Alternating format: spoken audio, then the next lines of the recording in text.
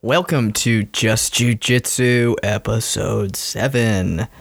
We are 7 deep now. Oh my God, why do you gotta say it like that? That's one time I wasn't trying to be dirty, and I guess I just That's how we started naturally am. Oh man, I'm a monster. God damn. Even when I try not to be. Well, I'm Andrew Desimone, aka the Monster, with Croyler Gracie. Yep, I'm here. And as always, off to a strong start.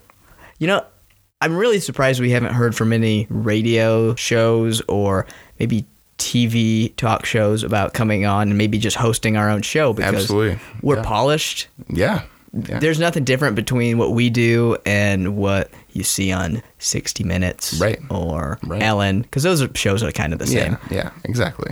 Yeah. You know, I don't see any paparazzi hanging around us. They must have not found us. Indiana must have some sort of anti-paparazzi law or something. I don't know. We need to reach that level of fame, and that's why I've been trying to come up with the gimmicks like the 30-day challenge, and which is not real. It is. And again, we're very close. I'll have to check the calendar. We might, when this episode's released, be at that point. So just start requesting time off work, or at least prepare your manager for that. All right. But we could try, like the 30-day challenge. What about how do people get famous? Hey, do you have any sex tapes? Oh my God. No. None you're willing to release. I'm going to plead the fifth on all counts. Listen, it worked out so well for Paris Hilton, Kim Kardashian. We could be the next Paris and Kim. Who do you want to be? Which one are you? Again, none of this is any good. Like, this is only making it worse. You shot 7 deep, and there you go. You're a Kim.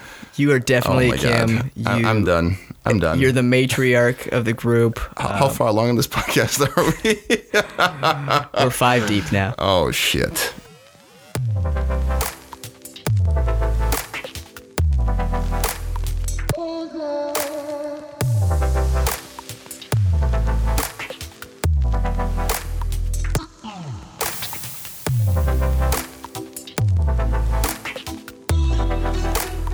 Let's just transition now to more mature things. This is an episode, yeah? Like what? This is an episode that is one of our BJJ bios, where we choose a figure in history. And as I'm saying this, I feel bad because I'm sorry to tarnish the good name of who we're about to talk about with the filth we just discussed. Right. You should be ashamed. Me? You should be ashamed. I'm sorry, person that we're about to discuss. I don't know. I'm building up the anticipation. Today's episode is about Ricardo de la Riva. How would you say that in a beautiful Brazilian accent? Ricardo de la Riva. Okay, that sounds better. Yeah. Not as. It's an easier name for us Americans to pronounce. Yeah, I think so. Ricardo de la Riva, guy who is very well known in the jiu-jitsu community, a name that's well known, but at least for me, when I think Ricardo de la Riva, I know about the guard, and I don't know a ton about him in general.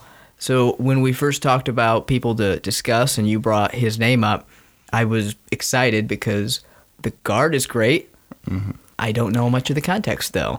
Yeah. When did you first have your interest peaked in him? So like I keep mentioning in the show, I'm pretty much an addict when it comes to jiu-jitsu. I research, I do my research on just about any topic jiu-jitsu related, mostly, especially I like looking at older practitioners that were historically significant, like De La Riva. And the reason for that is because they were historically significant because they did something that nobody else had done before, right? Or they at least brought light to something that hadn't been done before. And the first time I took some really look into it was when I started to talk to family members and De La Riva kept coming up. And it's funny to me that, let me backstep. It's funny to me that when I've met people before that were not aware that De La Riva is a person, he's still alive. Mm-hmm. And I've met plenty of people that think De La Riva is just the name of that position. That's what I thought for the first maybe 6 months of jiu-jitsu, yeah. Like triangle is just a triangle. You know, De La Riva is just a lot of this people position. don't know that triangle is Also after a person. Oscar Triangle. Yeah, right. Yeah, you know, they didn't know that. Or like that the Darce choke is named after Joe Darce, and he's a guy from like New York or something like that. You know, and like a lot of people just don't realize. I think it's just the name of the position. It's just what we call like omoplata is just the name for the shoulder lock. They don't realize that De La Riva is actually named after Ricardo De La Riva, and so you know, to me, I looked into it. You know, what made him so special? What made him great? Why did he take that approach to guard work? Because it's so different, especially at the time back in the 80s, was so vastly different than what it was done before. So maybe we should talk about exactly what De La Riva guard is, because some people listening might not know exactly what. So De La Riva, traditional De La Riva guard, and I'm going to say traditional because there's also reverse De La Riva guard now. But traditional De La Riva guard means you would be on your back, your opponent would be standing up above you. Maybe they don't have to be standing up; they have at least one knee up.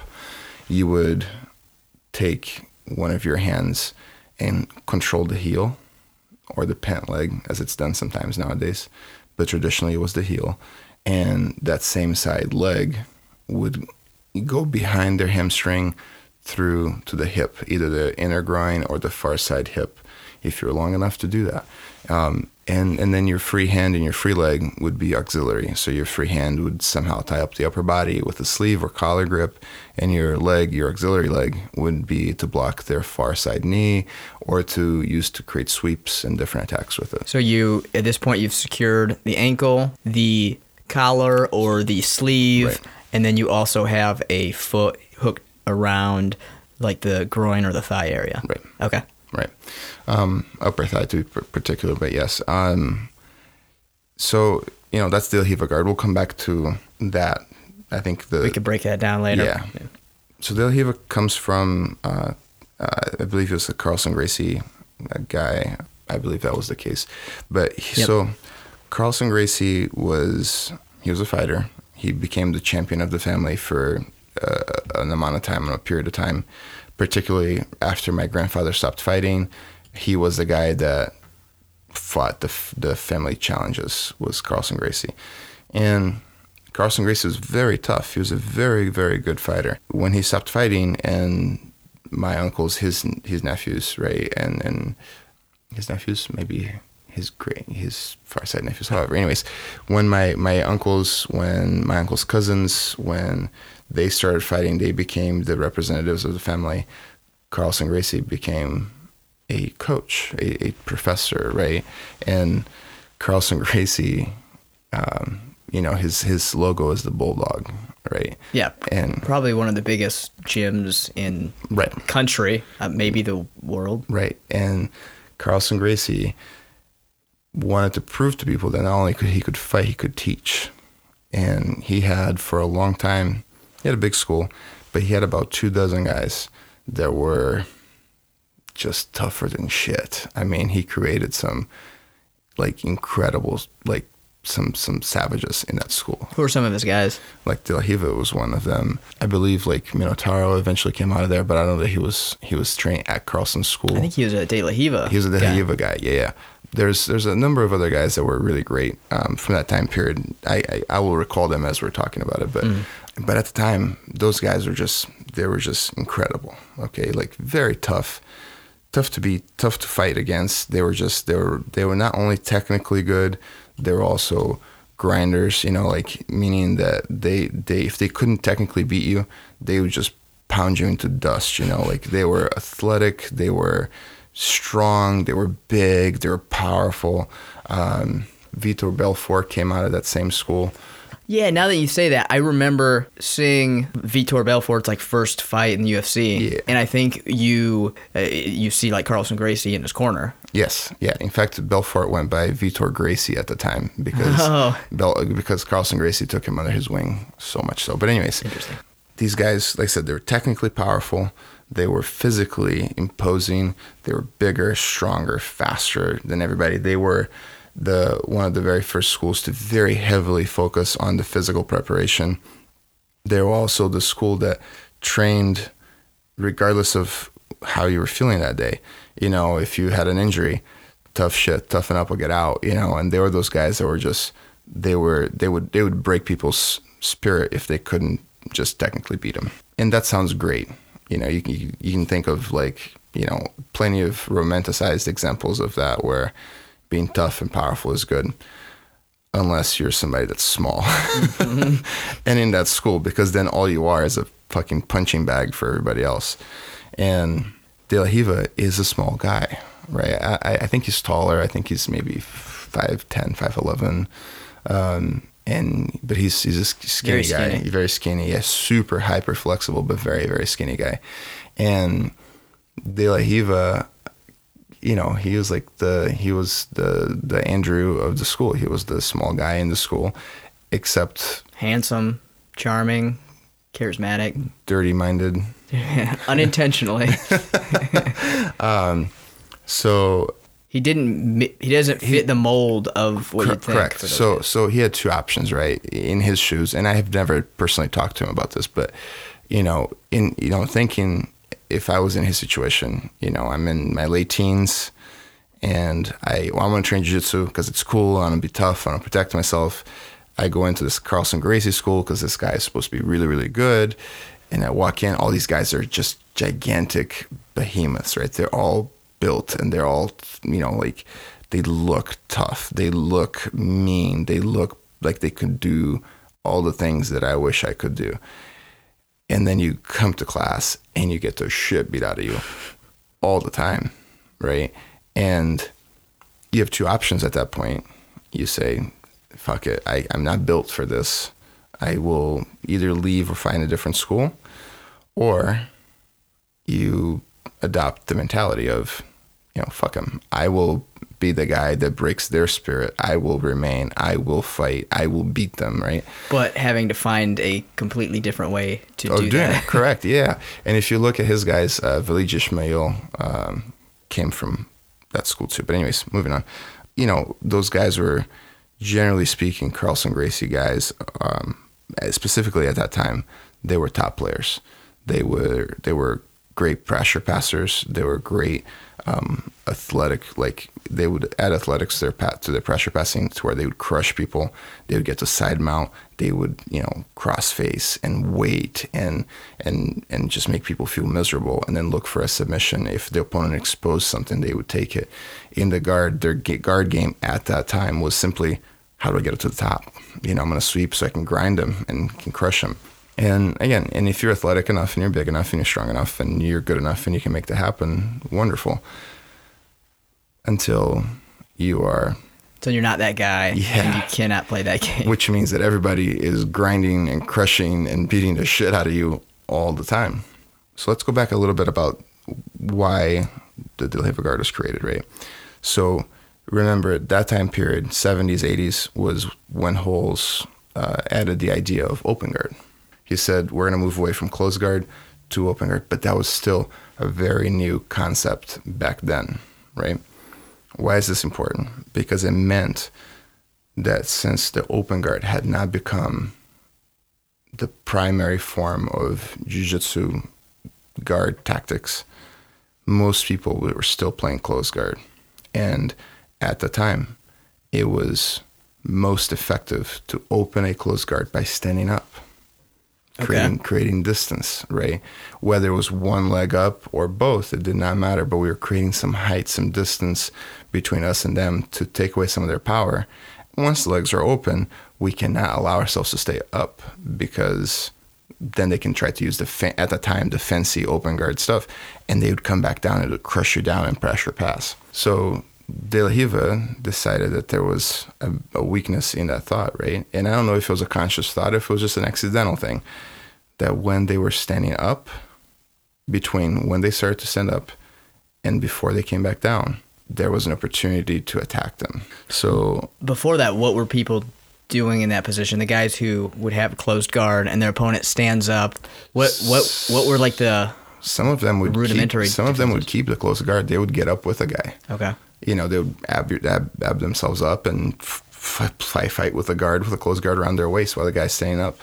you know. Were there many people who would purposely let go and then try to work from the open guard, or was that considered like just defeat when you would? No, I mean, sometimes, like I said, the open guard was the new stuff, right? And some people were aware of it. They could do it. Others would fake it, right? Some people, like Marcin Stambowski, were able to use his long legs to still be able to do sweeps and submissions, even if they stood up. But De La Riva couldn't, right? So De La Riva decided, hey, if I stay on my back, I won't get slammed by these guys, because these guys are rough and tough. If they get frustrated enough, they might slam me. So if I'm on my back, I'm not getting slammed. If they stand up, what if I can just slow them down? That was really the goal. Like, how can I slow them down so that they're not crushing my thighs and my hips and my chest and everything else?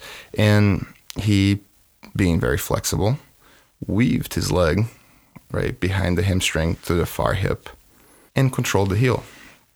And basically, the idea was, if I can keep their knee from coming forward, they're not crushing me. In fact, if I keep that going, they can't drop their upper body on me and crush me because their knee is facing the other way. So that is a crucial part of that, is yes, turning that knee. Correct. Okay. So he played with it, right? Again, I don't think it was a conscious decision of saying, I'm going to develop this today, and it just came to him. I think it was unintentional trial and error just to survive, right? And eventually he found something that was a little bit successful. So that became his go-to thing. And then over a period of time, don't know how long, that became more and more and more effective, to the point where people start calling it a guard. And then back in the 80s, people called it the Punjin guard, which is Punjin is kind of like flan or like Jello. Okay. And the reason why people called it that is because the guy on top, you know, again, you got to keep in mind that back then it wasn't as developed as it is today. So a lot of his play at early stages was simply to keep the guy from advancing, to keep him off balance enough. And it was like Jello. When it's setting, it just shakes. The guy on top would be just kind of shaking all over it, not to So fall. that's where it comes from. That's where the name came from. Yeah.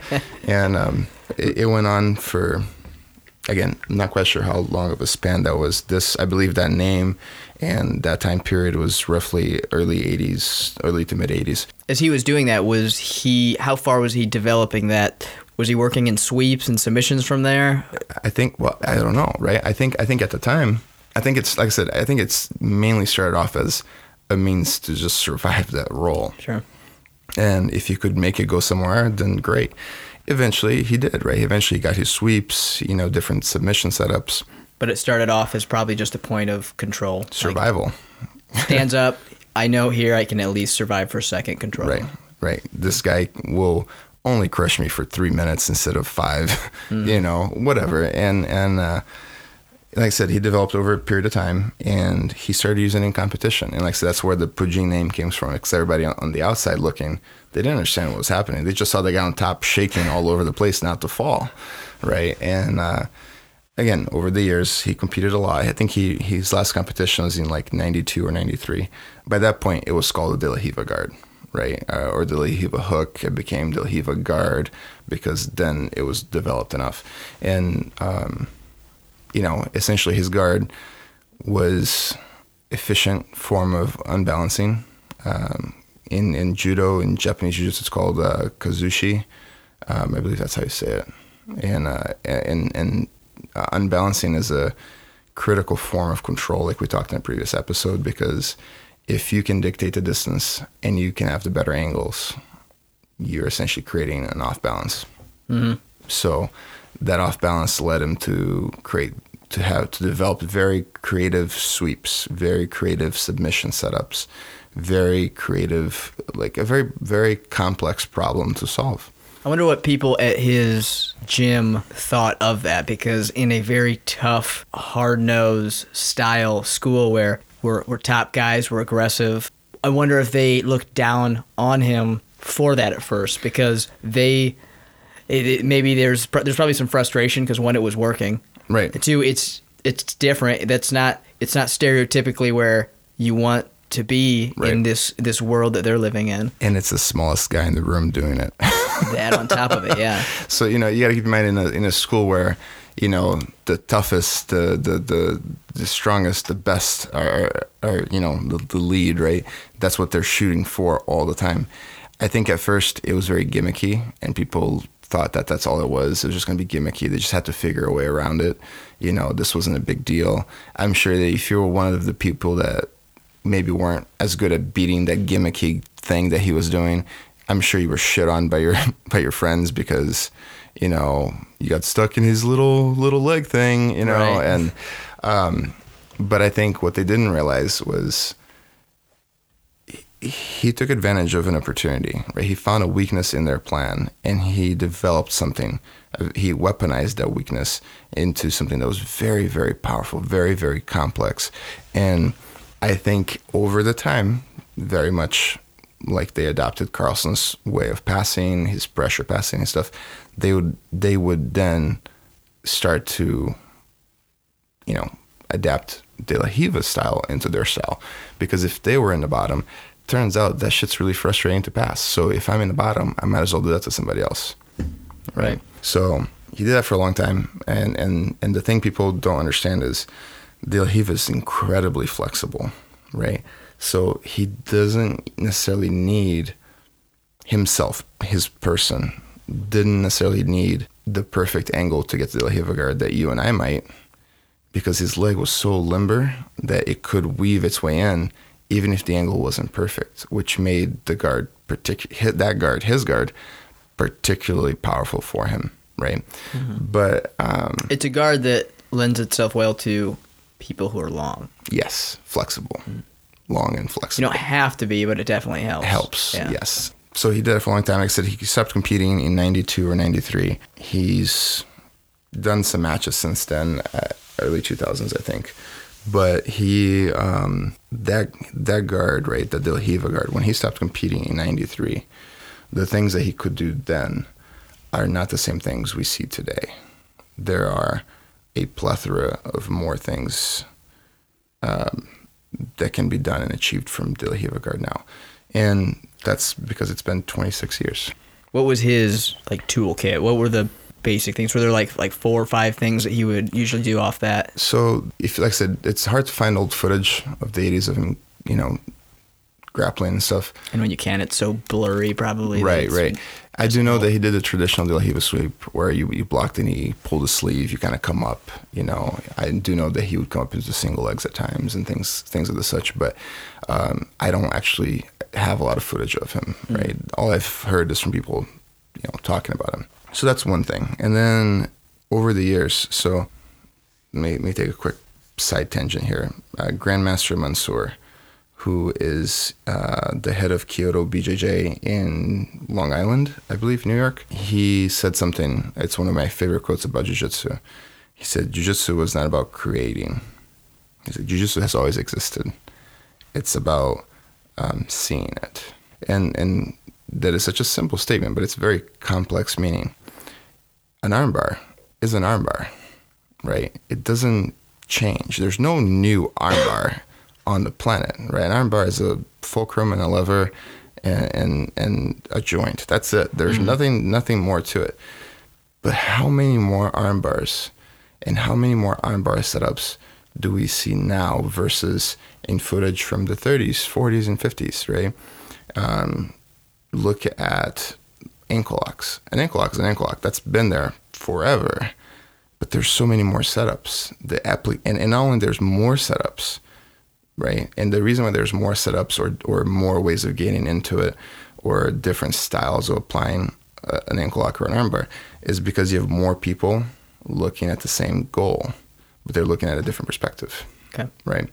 So that is the reason why there's more setups. Now, we're going to go back to, it's going to tie it back together. The reason why armbars today, ankle locks today, chokes today, are much more mechanically efficient than they've ever been is because we have more people looking at material that's already been researched, right? Mm-hmm. They're looking of ways to getting into this place that's well known, and they're just looking to make it better. The research is further along.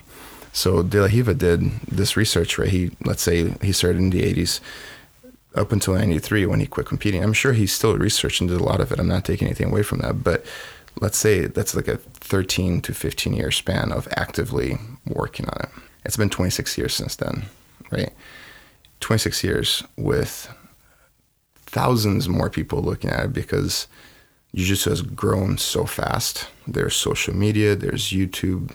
Seminars are a thing now, so there's many more people have access to the same positions, to his research notes, and they can develop it.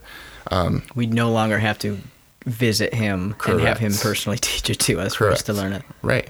He's not the only guy that knows this. There's other people that know it.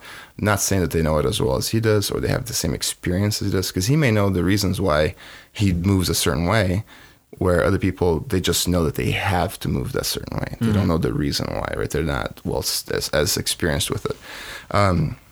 So today, what we see with De La Riva, with guys like Cicero Costa, with the Miao brothers, the Rafa Mendes, the Mendes brothers, right? You look at guys like Keenan Cornelius with the De La Rivas, right? They have so many intricate, advanced setups to the heel guard that were not there 26 years ago. And now people are even doing the reverse De La Riva, right? Where they're weaving the leg through the other way. So they're no longer grabbing the heel, they're hooking the shin and feeding the leg through the hamstring to the outside, right? That's the reverse De La Riva. They just took the hook and went the other way with it. Turns out that there's a number of things you can do there too. There's a reason to do that. And what's the reason for that? It's just a different approach. Okay. Different way in, different properties to the guard, right? Every guard has a different property. So if you're getting beaten, maybe just change the guard, make them change their passing too. The reverse De La Riva allows people to invert easier and spin underneath easier. So if that's a path that you want or an approach you want to take, that is a very good way to go. It allows them to spin underneath the opponent's legs. Yeah, and get inverted and do things like that. This all happened because of De La Riva, right? His research, and people took that and they ran with it. And again, to me, that's really cool. It's cool to know that one guy had such a huge influence in jiu-jitsu. Right. Did you have a stage growing up where you hit De La Riva a lot? Did you have like when did you first start adopting that into your game? So I will say that I knew of the guard and I knew of the stuff. I didn't actually practice it for a long time. It wasn't until Chris Howe, who's a black belt in Indy, came up when I was a blue belt. He was a blue belt at the time too. He came up and he did the De La Riva guard, right, to me. And it was incredibly frustrating to pass, right, because I just felt unstable, which is the whole point of the guard. And again, he was just a blue belt at the time. Although he was already a world champion, he was not as practiced as, let's say, a black belt in De La Riva. And I remember being so frustrated that a blue belt could do that to me. Because you got to remember, this is back when I was in my angry period, right? And like your blue period. Yeah, my blue period. Yeah, and I kept thinking, man, this is so frustrating that a blue belt can frustrate me this bad with this fucking guard. You know what I mean? Like, and you'd seen it before, but this was just the first time that it was being done used to me, applied on me, right? Yeah, and and Chris and I are friends, and we trained together countless hours together. But that's when I started playing with it, was because I wanted to learn how to beat it. It's interesting he was doing that to you because he is a typically, I would think he's a wrestler. He's a top wrestling guy. background. Yeah. So you'd think top guy, very aggressive. Right. He's the last guy that I thought you'd say introduced you to De La Riva guard. So at the time, what would happen is if he got on top, I'd get guard back, and he couldn't pass my closed guard, and I couldn't sweep him to get on top. So it'd be kind of a stalemate. So we would at times switch where, like, I would get on top. I would start in his guard, and we'd go from there. Well, my approach to passing guard was to stand up, which then led him to his De La Riva guard. I remember wanting to learn and wanting to develop it, and then I dove deep into researching De La Riva because it wasn't so much that I wanted to learn it. I just wanted to beat it. And I think if you want to beat something, you have to know what makes it work, right? So if you know what each part does and how it together creates this thing, maybe then I can deconstruct it. I can take it apart and break it early on before it's ever a thing. And that was my dive into De La Riva guard, was just how to stop this goddamn hook. And so as you deconstructed it, what were you finding? What were the things you're taking away from it? So, De La Riva grabbed the heel. Most people today grab the pant leg because it's an easier grip. Turns out that the heel grab is one of the most important components of the De La Riva guard, right? Whoever controls the heel wins the fight. So if somebody tries to De La Riva me and they can pull my heel outside of my knee line, meaning to the outside of my body, okay, they will win that fight. It'll be very tough stopping them from doing anything. Because as that leg goes outside of your knee, it buckles the knee inwards. Well, yeah, open your heel. Watch your knee move. As soon as the heel opens, your knee turns inside, right? Right. So if I could stop my heel from being rotated out, I could stop my knee from being turned in. I see. And the fight to De La Riva guard starts there, breaking that down, avoiding that heel from being pulled apart. And again, there are very creative ways of making that happen now because it's much, much more developed now than it's ever been.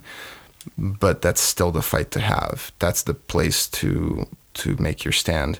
Because even if you can win that heel, right, and the guy finds a way to work around you controlling the heel, the person applying the heel finds a way to sweep you, even with your heel in the right place, it still gives you a better place to start your defense against something else, right?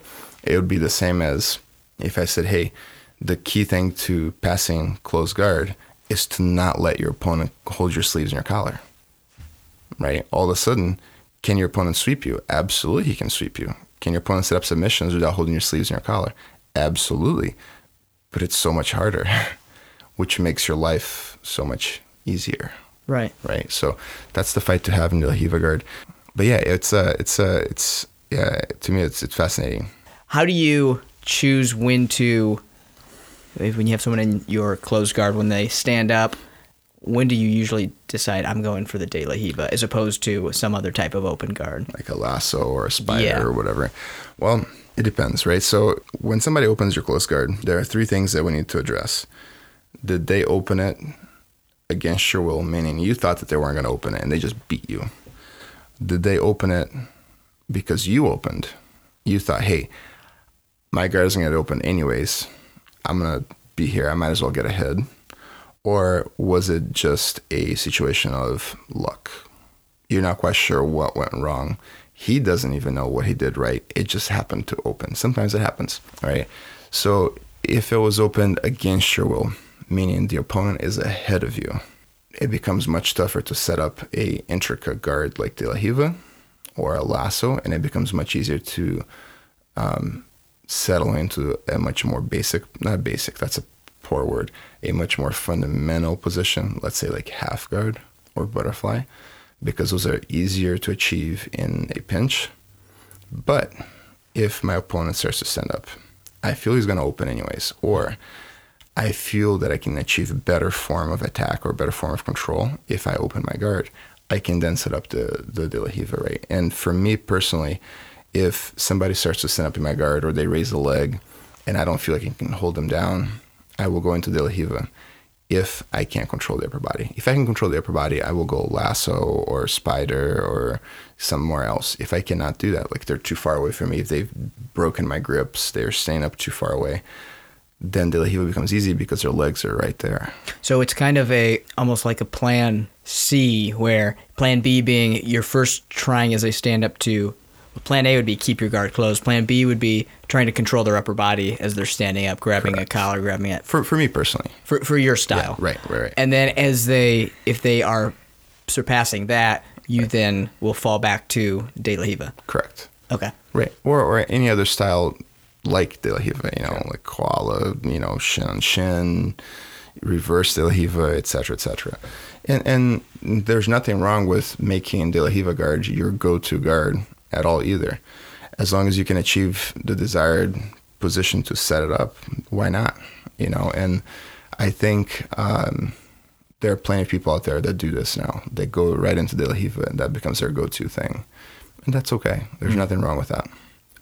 So when you think of what De La Riva's overall footprint on jiu-jitsu is, what was his effect? What did he have on the art?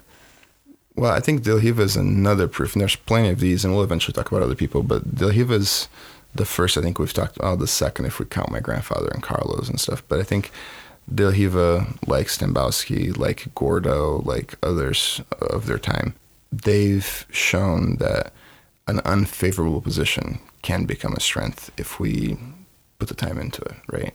But if we talk about, non-conceptual things, right? Because that's a concept, like, this is a shitty situation, how can I turn it to my advantage? But if we talk about like a real tangible evidence, it's just the entire idea of controlling your opponent through their legs. Okay. Why can't that be done? Right. And it turns out that you can. And that's big, because instinctually you wouldn't think that you could control in a fight or in jiu-jitsu. You don't think you can control someone from such a uneven position where Right. someone is standing, you're on your back, just hanging onto the ankle. It looks very weak to someone who has no knowledge of what's happening. Right. When we think of dominance, we think of like upper body, right? Like holding somebody down with your arms, pulling something, yanking something, choking something. But really, in grappling, most of your power comes from your legs and hips. It's really not much from your upper body. And this little guy, this master now, right, found a way to control the opponent through their strongest means of movement, their legs and hips, and that's fascinating. And that's all jiu-jitsu is about, just the little guy Right. kind of finding a way to use Make it work. something other than strength Right. to dominate the opponent. Well, De La Riva, thank you.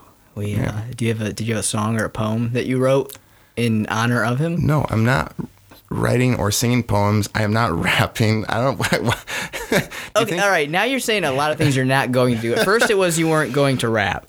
Oh I my get God. it. But now you're not going to sing. You're not going to recite any poetry. No, like I mean, are you expecting me to like one day you're gonna ask me to do something like that, and I should break out into song and I don't know. Maybe just it wouldn't hurt to catch say me like, off surprise? Croyler, what do you think about De La Riva? And you just go like, far in the mountains of Brazil. And like maybe just come up with a cool folk song. No, I can't do that. I have no skill in that realm. I wish if anyone out there knows how to auto-tune well, let me know, because I would gladly go through and pick out words from just every episode that we do and just create your own song and make you say the worst I will things. find you and I will kill you. I mean, the find part won't be very difficult. I mean, not you, the people that help you. Oh, people help. Okay. You've all been threatened. Hey, I will not give up my sources, so do not worry. All right, everyone. Well, that's our BJJ bio episode. Ricardo De La Riva. I know that I'm gonna start trying to work on some De La Riva stuff, because we've gone through in class, Right. and taught it before. Yeah, we're gonna get into it again here in a couple months. It's gonna cycle back through Oh, that makes sense. because we're in X right now. Yeah, Del Hiva next. that is just a natural stepping stone. It seems like. Well, when you teach this to people, do you usually start off just? What's your progression of De La Riva guard? What are you teaching from the setup to like submissions? What do you in my school or Yeah. at other places? your school? at my Like school, I'm just curious the flow that you think is natural for that. It's just like we did with Lasso, just like we did with Closed. We get into properties and concepts, right? So what is the purpose? Why does this work? How does it work? What are the key things we need to have before we move ahead? Once that's all understood, then we can start building techniques. These two concepts together leads this technique to happen. So then we're going to do that technique. And then when that fails, it's failing because of this. So then we address it with this thing and we build it that way. Okay. But at first, it's just going to be, why are we controlling the heel? Where do we put our hook? Is it on the inner thigh or on the hip? Where do we want our auxiliary hand and auxiliary leg to be? Things like that. How many weeks do you think the course will be? Pretty long. I have to look at my notes. Yeah. See, we don't just get in depth on just jiu-jitsu. We get in depth at Croyler Gracie Jiu-Jitsu, Elkhart, Indiana. If you're in this area, stop by. You like how I just switched over? I did. I like that. That was good. That was a good shout out. I appreciate that. No problem. Also, shout out to Grappling Dads again. Great guys, and we love them so much. Your face says something different though. I'm gonna leave it at that. Guys, if you like the episodes, let us know. Feel free. I always forget to say this. If you have questions, email them to us. We'd be happy to answer them. What's the email? Thank you. That I should also probably give people. It's justjujitsupodcast@gmail.com. And how can they find this? Our Facebook page and our Instagram page that nothing happens on. It's just a dead page right now. You need to get on that. I know. I'm not good at posting a lot on Instagram, so you can help me. Oh my, me? Yeah. You have memes all the time that you're sending me. And so just, you know what? I'll just start posting the stuff you send me. There you go. That's easier. Maybe you and I can just start taking a lot more selfies. And we're not going to do the Grappling Dads thing. I mean, we could. It'd just be better, but. True. We could. What are other things that people do for posting? We could do like fashion posts where we start wearing. You could. I mean, you're a pretty fashionable guy. Oh, thanks. Yeah. I can't do that. We could do fail videos in the gym. We could do fail videos. That's pretty good. Yeah, that would be just. Yeah, we could do some technique videos maybe. Yeah. That's all right. All right, guys, we're working on stuff, and that's a good way to just let the podcast fizzle out with just mumbles. So thanks for listening. We'll see you next week.